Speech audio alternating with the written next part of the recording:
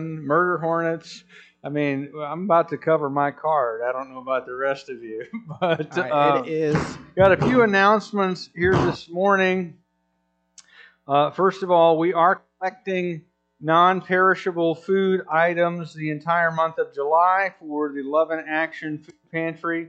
Lots of folks in our community are needing some very practical help. All right.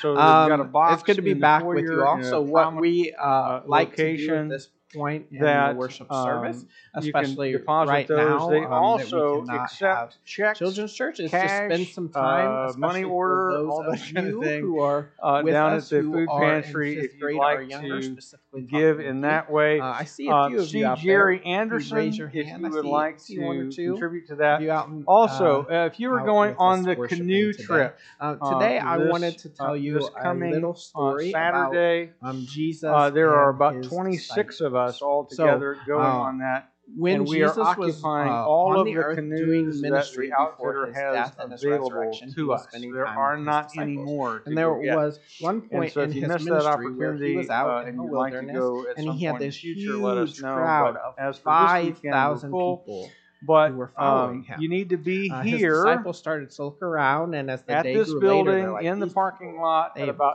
10 of 7. Jesus, you better send them on home Saturday so because we will be leaving at when 7 they have an empty stomach. They'll never listen to us, meeting up with our outfitter. Are you like that when you're hungry? On the Fox River, hard time listening and getting each other wet. I'm sure they'll tell us his don't stand up disciples with their canoes. were telling Jesus, you should send them home so they can eat. I intend to violate all of those rules. He told them the craziest thing. He told them, with that in mind, be here at 10 of 7. Lindsay Murdian is still trying to raise some funds. I don't know if you've ever had to make a meal her internship with CEC Campus Life. For 5,000 oh, wait a minute, maybe not. When you're out in the middle of nowhere, she is fully funded, so praise the Lord. Disciples are all right. How are we going to do this? And the Quilt Friends will be back in action on July 16th. This is never enough. 5 to 9. Go to Jesus at all the we church. have is this. So if you 5 loaves of bread, quilting and you'd 2 like fishes from this boy right part of that, they will that's enough. You to join so he had everyone sit down and he said, I want July you to the go 16th. And pass out the loaves of now, bread, with all that in mind, let me pray for let us. The people grab and, as much as they want the Lord together until they are satisfied.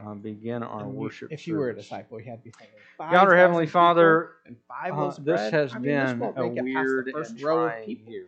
How is it supposed to feed everyone? Lots of people. Jesus have asked them lost to do their it, so jobs. they did it.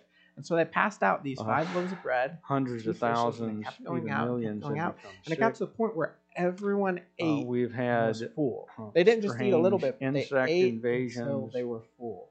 And then Jesus said, we have a power not only outage stopped there, he said, "Okay, now go collect the leftovers." And Father, it's easy Can you in imagine? those circumstances. All they had was 5 loaves of bread and discouraged. 5,000 people, and there were leftovers. And so to they feel went, that somehow they gathered these all the things are leftovers, taking and there was place, enough leftovers and to that fill you 12 baskets of food.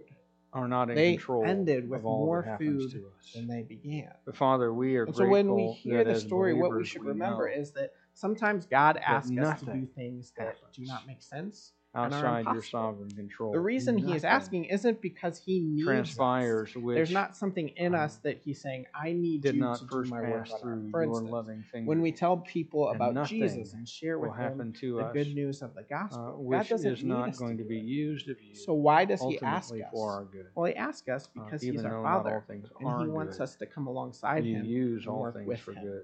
And all he asks us to do is obey. The lives of those the who results, they're not ours. And Father, we pray that you would renew our God's joy alone. this morning. He can do whatever our joy in Christ. So when God asked us to do things that seem impossible, our joy like in walking he asked us to you, share about Jesus with our joy in being able they will to be never together believe in Jesus.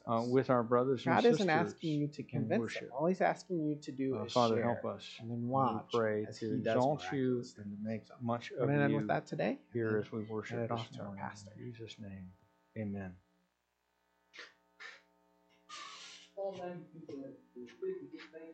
Well, good morning again, Chili Bible. Glad y'all are here this morning. Let's pray together. God our Father, we are truly grateful that as we sang just a few minutes ago, you are our refuge and our strength, an ever-present help in trouble. The psalm says, the name of the Lord is a strong tower. The righteous run into it and they are safe. I lift my eyes to the hills from whence cometh my help. My help comes from the Lord, the maker of heaven and earth. And Father, even though we joked earlier about playing Apocalypse Bingo this year, with all of the things that are going on, one thing that we are grateful of and praise you for is the fact that there is nothing, not one single thing in all of the world that can happen to us that you will not be there to carry us through. Father, we thank you for your grace and your love to us. We pray, Father, that as we open your word and study it this morning, that you might guide us and lead us, bless us, help us to walk in a way that is pleasing to you, that we might take on even more of the character of Christ as you have designed and called us to do. And Father, we pray in Jesus' name. Amen. Well, we're going to be looking at a book that not even a lot of people in the church necessarily even know how to pronounce. The book is Philemon. It is not Philemon. It is not some other way of going at it. When you read words, sometimes it's tough to know even what's that supposed to sound like. The word is Philemon. Philemon is the name of a man, and it's a short letter. You're going to get a unique experience today. You're going to see me go through an entire book of Scripture in one shot. I never do that. It's always at least multiple messages on the same book, right? But today this is your one shot at Philemon. So if you're here, count yourself blessed. Because you're going to get the whole thing. We're going to give you both barrels on Philemon. Now, as you make your way there, if you've not found it, sometimes books of the Bible don't show up in your Bible anymore and you don't know where to find them. And especially these little one-chapter books. Philemon is only 25 verses. It's right in front of the book of Hebrews. So as you're flipping in your New Testament, you can't find it. Find Hebrews and then keep turning pages back to your left until you get right before Hebrews is Philemon. And as you're making your way there, I want to give you a little insight into the pastoral life that is relevant to you as you need to understand this book.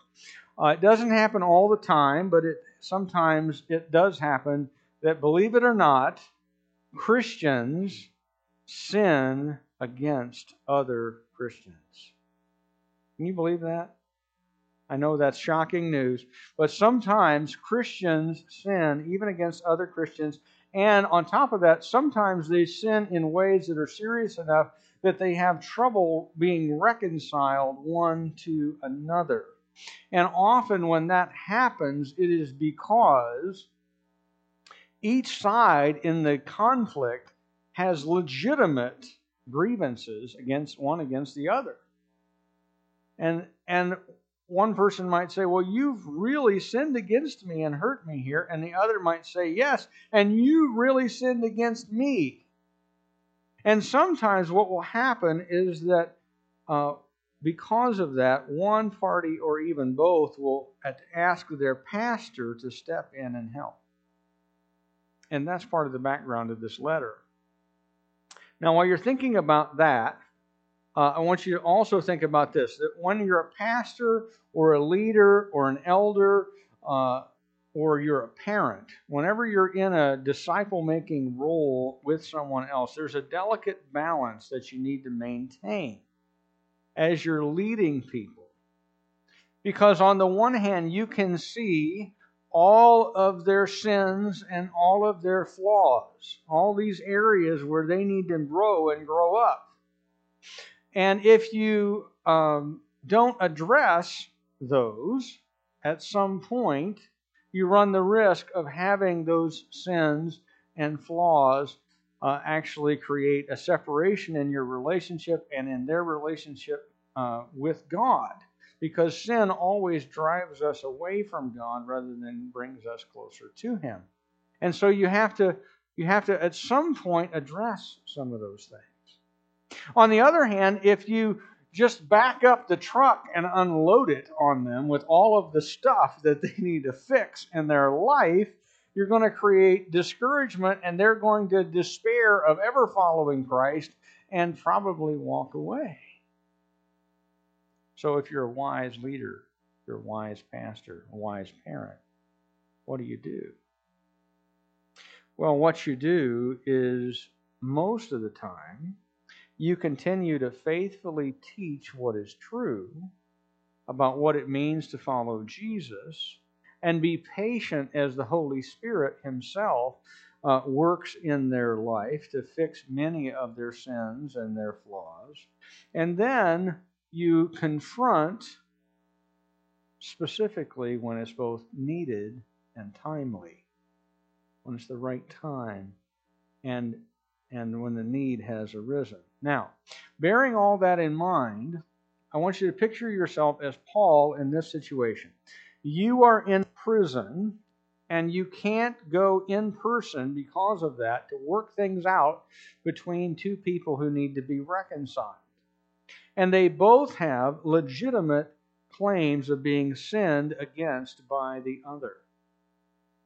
Now, on the one hand, you have Philemon. Philemon is a young Christian. He's not somebody who's known the Lord for a long time. He's someone that Paul led to Christ prior to his imprisonment, and who shortly thereafter welcomed the newly formed Colossian church to meet in his house. He's a wealthy man, and he has space. And what do you need when you don't have a dedicated church building? You have somebody within the church, hopefully, that can give you space to meet. And so Philemon is serving the church as its host. But because he was a wealthy man, because he had lived his life formerly as a pagan, he was also a slave owner. And the other side of this conflict is tied to that. That he is a slave owner, and the person that he owns is a man named Onesimus. And Onesimus sinned against his master. Even though Philemon had the greater sin of being a slave owner, Onesimus still sinned against him because he ran away, which in itself we can debate about. But the bigger deal was this: he stole from his master on his way out the door. Now, you have to understand that under Roman law at the time, both running away and stealing from your master were capital offenses. You could be put to death by your master. They didn't even have to take you to court for doing either one of these things, and Onesimus had done both. But through a set of circumstances that only the Holy Spirit of God could orchestrate, Onesimus, when he runs away, just happens to wind up in Rome. And he just happens to wind up there at the same time as Paul is there in prison. And somehow, again, through a set of circumstances that only the Holy Spirit could orchestrate, he winds up meeting Paul, and Paul leads him to faith in Christ. And Onesimus becomes not only a believer in Christ, but also a partner in Paul's ministry. And because he becomes a Christian, and because he becomes a partner in Paul's ministry, he learns from Paul what it means to follow Jesus, and he realizes, you know what? You're the same guy who back in Colossae, hundreds of miles from here, led my master to Christ. I wonder if you could help me to be reconciled to the man that I wronged. Would you like to step into the middle of this situation? Any volunteers? To try to reconcile the irreconcilable between people. That's what Paul does. And I think there is a lot we can learn about making peace with one another from this letter.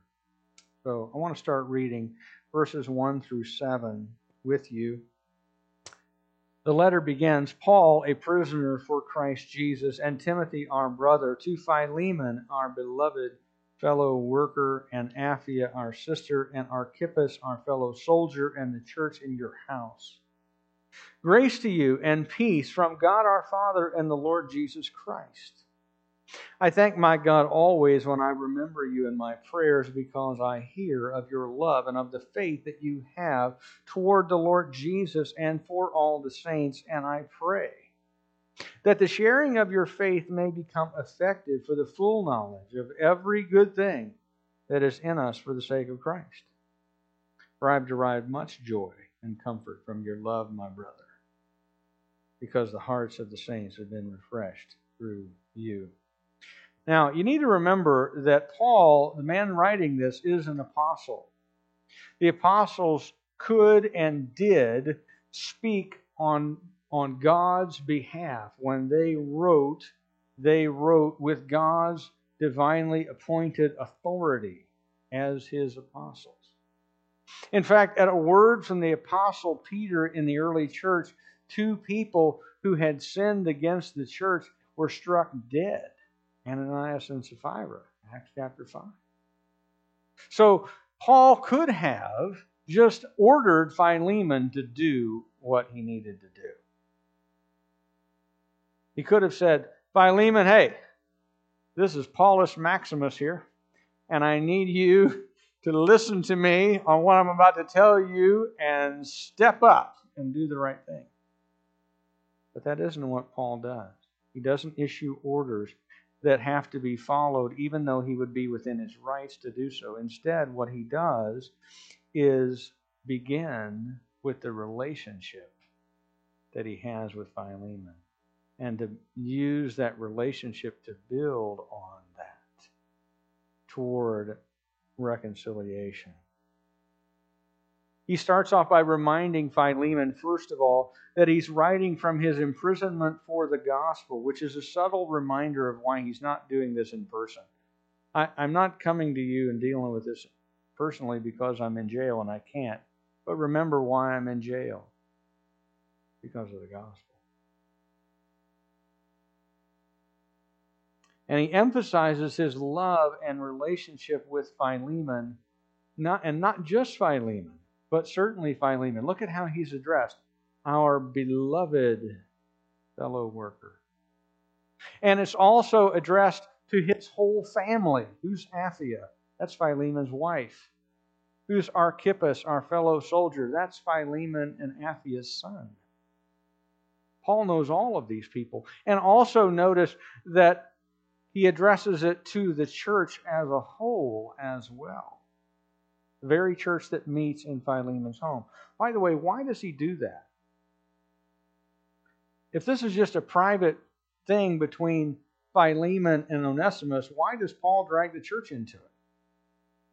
Because, and I think it's because, men and women, sometimes conflict and sin gets serious enough that the whole church has to get involved because the whole church is affected. And that's the situation here. And so it's not just addressed to Philemon, it's addressed to him, to his wife, to his son, and to the church. And the whole church is going to be involved in this. The whole church has been affected. And by the way, let me just as an aside, this is free, okay? One of the greatest lies that Satan ever convinces people of is that my sin is private and personal and it only affects me. And so it's none of the rest of y'all's business. That is a lie from hell. Sin is like, when we sin, it's like throwing a rock in a pond and it ripples out. And it affects everybody around us.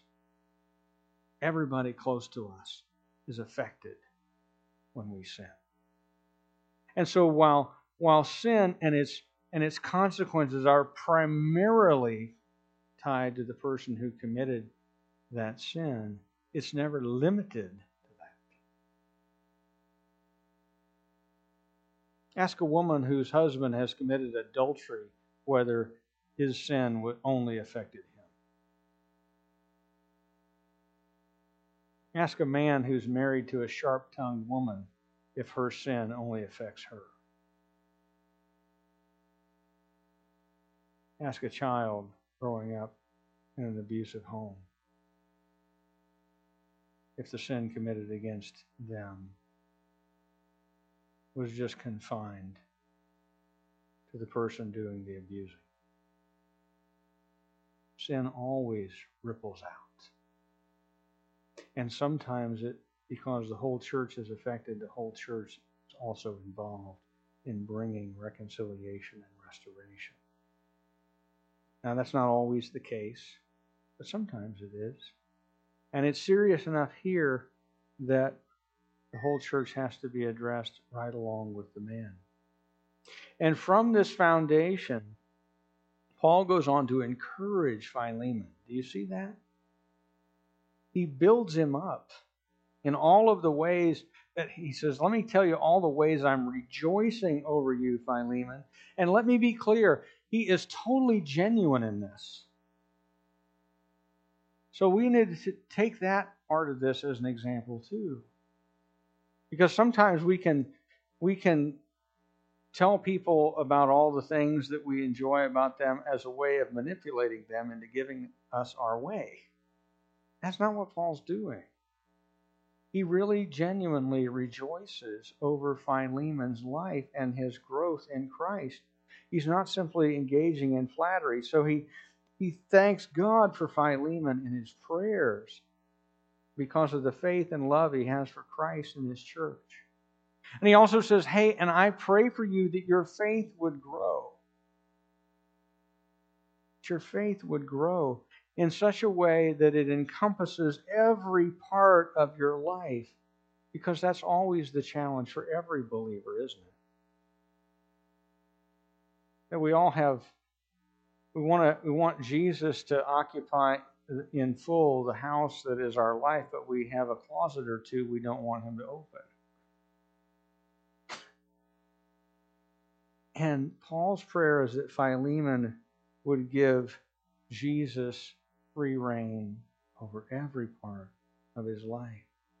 We all have sins we don't see as sins, things that we're blind to that we need to grow up and to recognize. And that's Paul's prayer, that Philemon would grow enough to see that every part of his life would reflect Jesus' presence in it. And by the way, he's about to address one. This is kind of foreshadowing, if you will, of what's coming, but it's encouraging. Philemon, my prayer for you is that you would grow. And he also encourages Philemon in verse 7 with the reality that Philemon is an encouragement to him and to the rest of the church around him, because it's important to emphasize what is good before you launch into the root of the problem.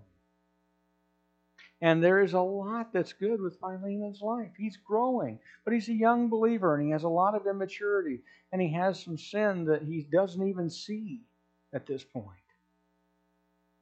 But eventually you have to grasp the nettle. You have to take hold of the problem and deal with it. And that's what Paul does in verses 8 to 20 when he makes his request. Look at these verses with me. Accordingly, though I am bold enough in Christ to command you to do what is required, yet for love's sake, I prefer to appeal to you. I, Paul, an old man and now a prisoner for Christ Jesus, I appeal to you for my child Onesimus, whose father I became in my imprisonment. Formerly he was useless to you, but now he is indeed useful to you and to me. I am sending him back to you, sending my very heart. For I would have been glad to keep him with me in order that he might serve me on your behalf during my imprisonment for the gospel. But I prefer to do nothing without your consent, in order that your goodness might not be by compulsion, but of your own accord. For this perhaps is why he was parted from you for a while, that you might have him back forever, no longer as a bondservant, but more than a bondservant, as a beloved brother, especially to me, but how much more to you, both in the flesh and in the Lord. So if you consider me your partner, receive him as you would me. If he has wronged you at all or owes you anything, charge that to my account. I, Paul, write this with my own hand. I will repay it. To say nothing of your owing me, even your own self. Yes, brother, I want some benefit from you in the Lord. Refresh my heart in Christ. Now, this is a beautifully written appeal. And what he's saying is, look, Philemon, I'm an old man now. Do a favor for an old man. I'm in prison for the gospel. And I want you to do the right thing about Onesimus, but I'd rather appeal to you and ask. I don't want to order you. I want you to do it because you love me and you love him. I want you to do the right thing because out of love rather than out of obligation. And by the way, there's a play on words on the name Onesimus in this letter in verse 11. Onesimus is a name that means useful. And he says he became useless, but now he's useful, not only to me, but also to you, because he's become a ministry partner to me. A thief and a runaway isn't useful, but useless. And Paul says Onesimus is now a man who lives up to his name. And by the way, this is interesting. Somebody calculated, and it depends on your translation, how many words there are in this chapter or in this book. But there are approximately 460 words in the letter. It takes 179 of them before Onesimus' name comes up. Isn't that interesting? Paul has a long build-up on relationship before he gets to the request. Because it's on the basis of your love for me that I want you to fulfill what I've asked.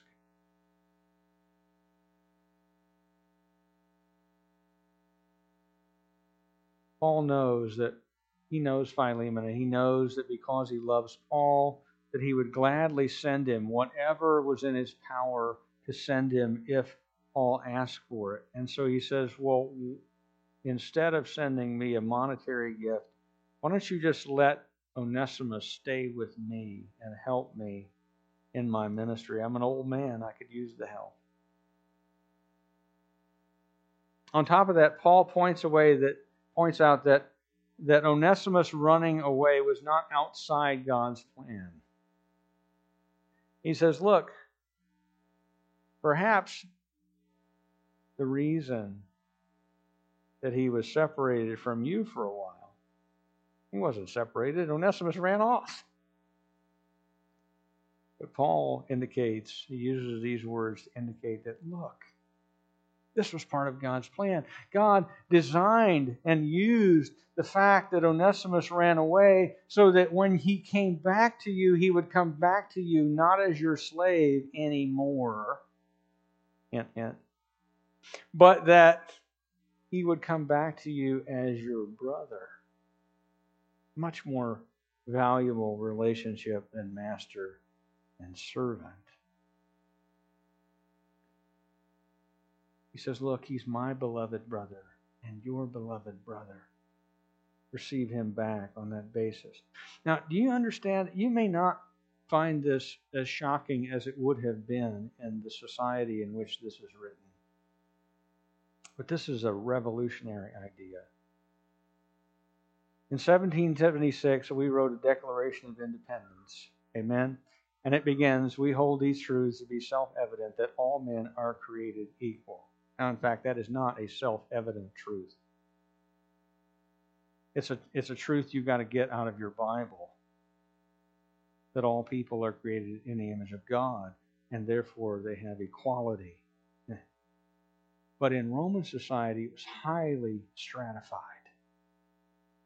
Highly stratified. And you had the patricians at the top, and then you had the plebes underneath them, and then you had slaves.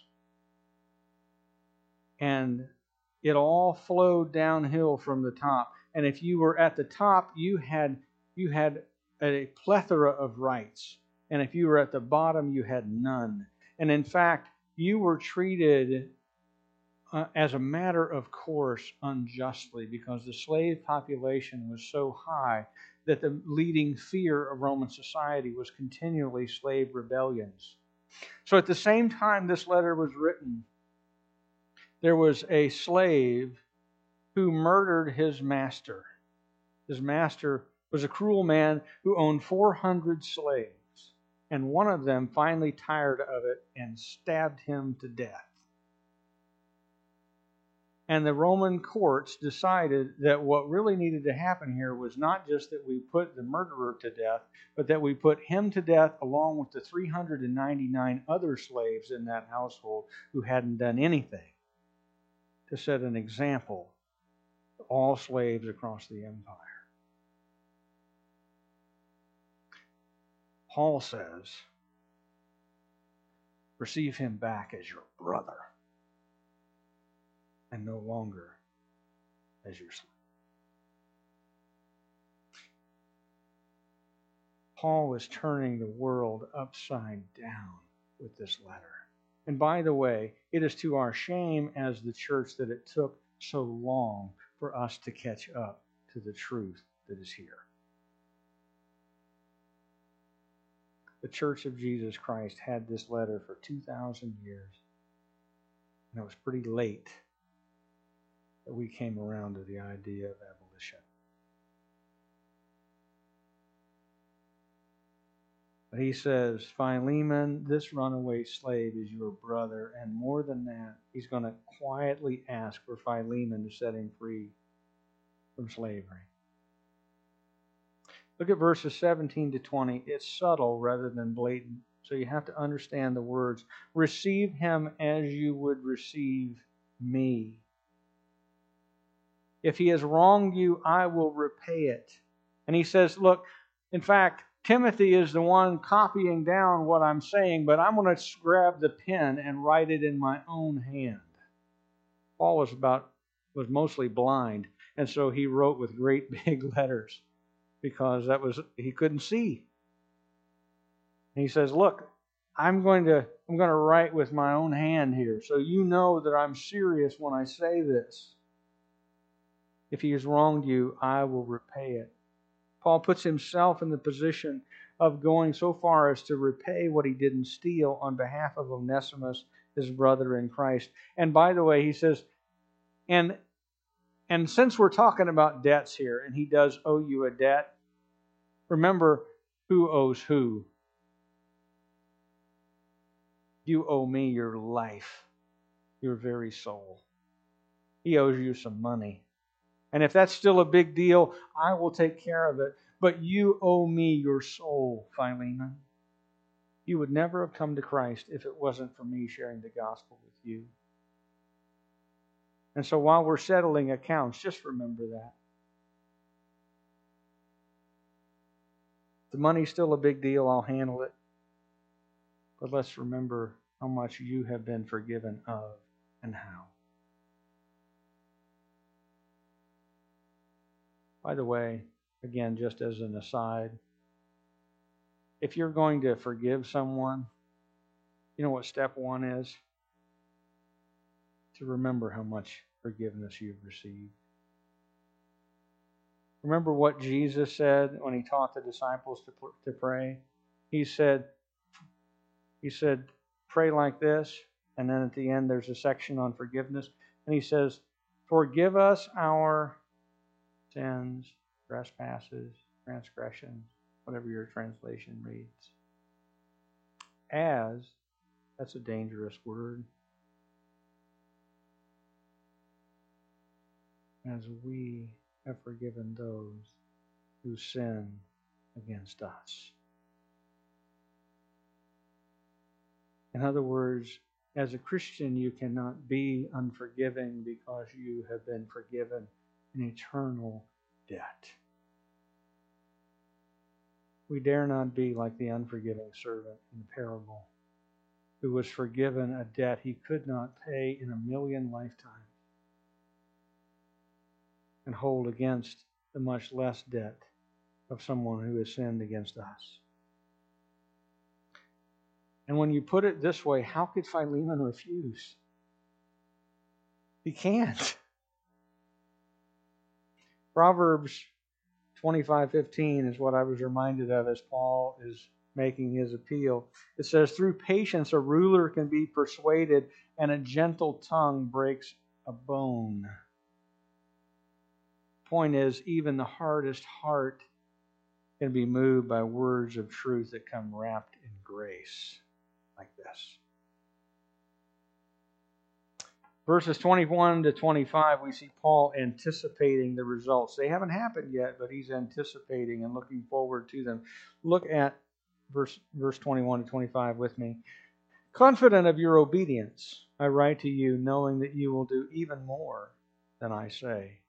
At the same time, prepare a guest room for me, for I am hoping that through your prayers I will be graciously given to you. Epaphras, my fellow prisoner in Christ Jesus, sends greetings to you, as do Mark, Aristarchus, Demas, and Luke, my fellow workers. Grace of the Lord Jesus Christ be with your spirit. Paul's expectation here at the end of Philemon is that Philemon will do even more than he has directly said. He never explicitly asked for Onesimus' freedom, only that Onesimus be allowed to return to assist Paul in his ministry.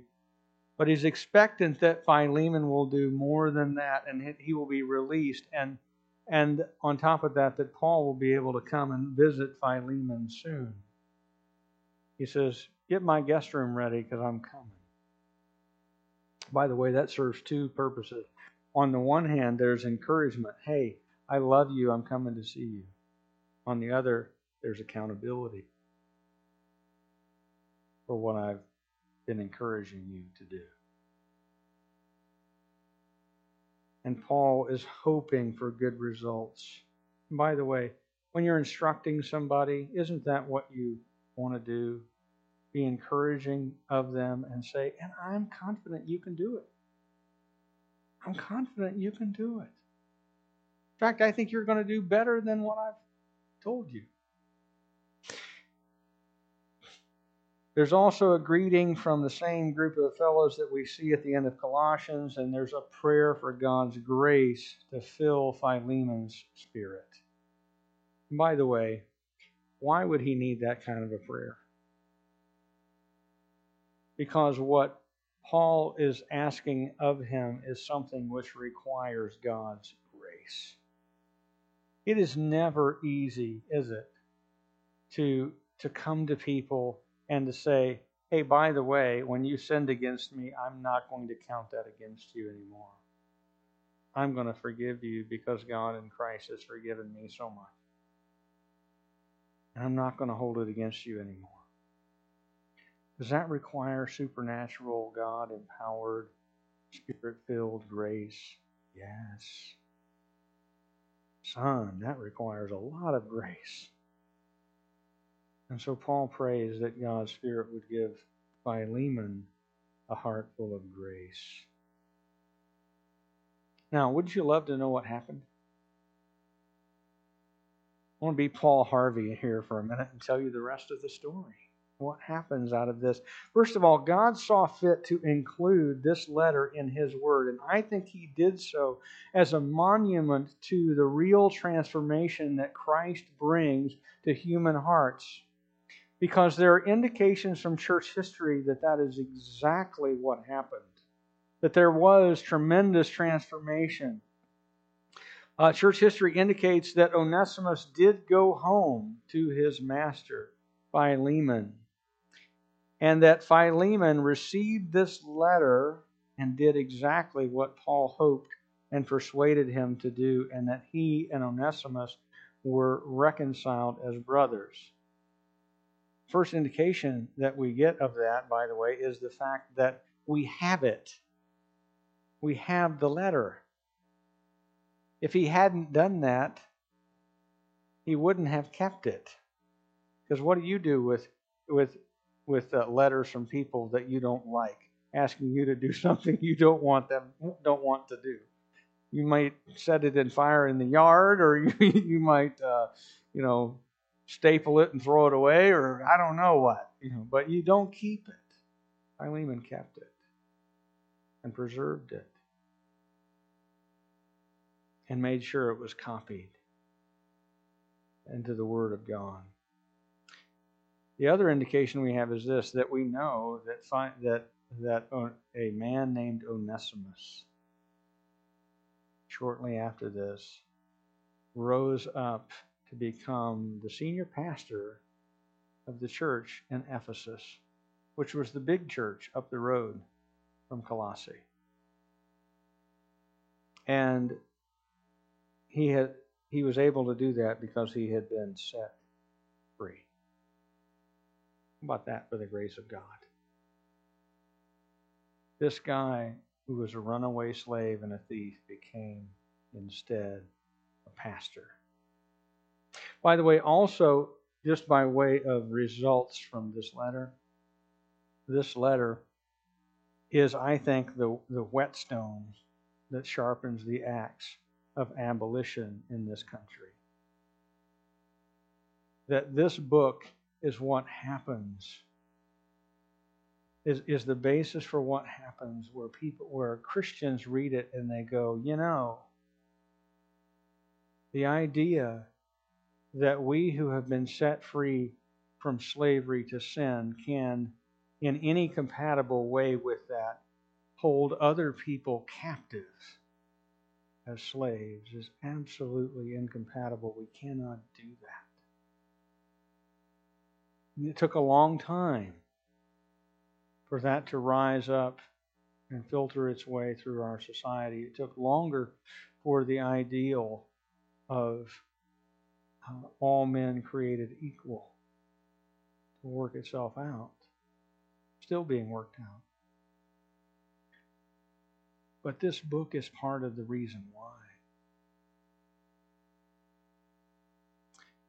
And how about this as a model for us to follow in reconciliation when we have sin creating a barrier between people in our church? That we begin with the relationship that we have with them. By the way, isn't it always easier to receive correction, admonishment, to achieve reconciliation when there's a relationship that exists that's between the two of you, where you already love each other and you're trying to bring it together? It's never easy, but it's easier if that's the case. If you can build on that relationship to bring it about, and to focus on what we've enjoyed together, the things we've done together, and then move with gentleness and respect to making our request. Hey, by the way, I love you. And we've done a lot together. We've accomplished a lot in ministry together. I'm grateful to God for you. But there's an issue that we needed to solve. And then to bring about forgiveness and reconciliation and peace made with the expectation that this is going to happen when you go into it. Because we're brothers and sisters in Christ, and that even more than what we've asked is going to be done. Right? I think the expectation is part of it that we ought to carry into it, because many times we don't confront people and we don't deal with things, we don't deal with sin against us because our expectation is not that they're going to do more than we ask, but that they're going to do less.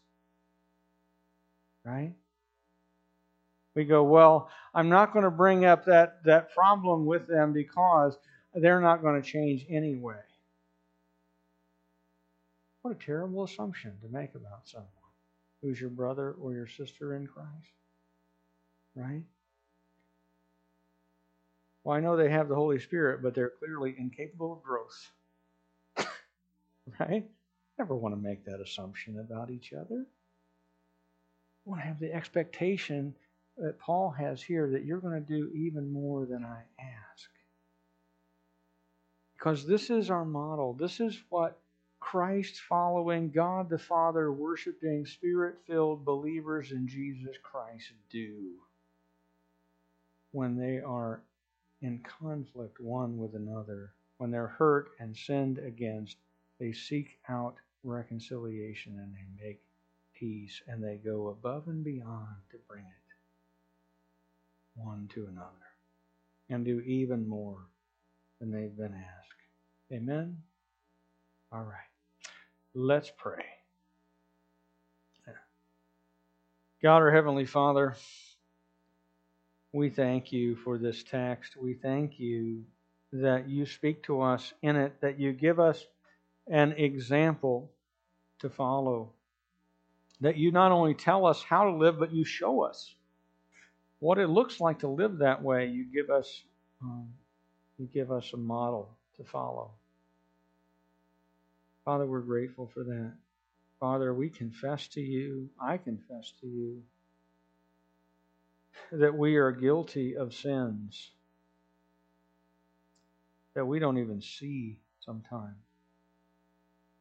Our immaturity and our lack of Christ-likeness that still remains within us prevents us from seeing clearly our own sin, from standing downwind of ourselves and smelling the aroma being given off.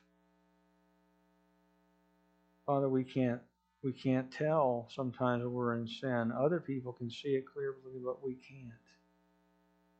So, Father, I pray that when we hurt people, that we would be gently and respectfully and based on the relationship we have with one another, confronted and cared for, not out of a spirit of vindictiveness or a desire to get even, but out of a spirit of, hey, you're my brother, my sister, I love you, I know you love me, but here's an issue.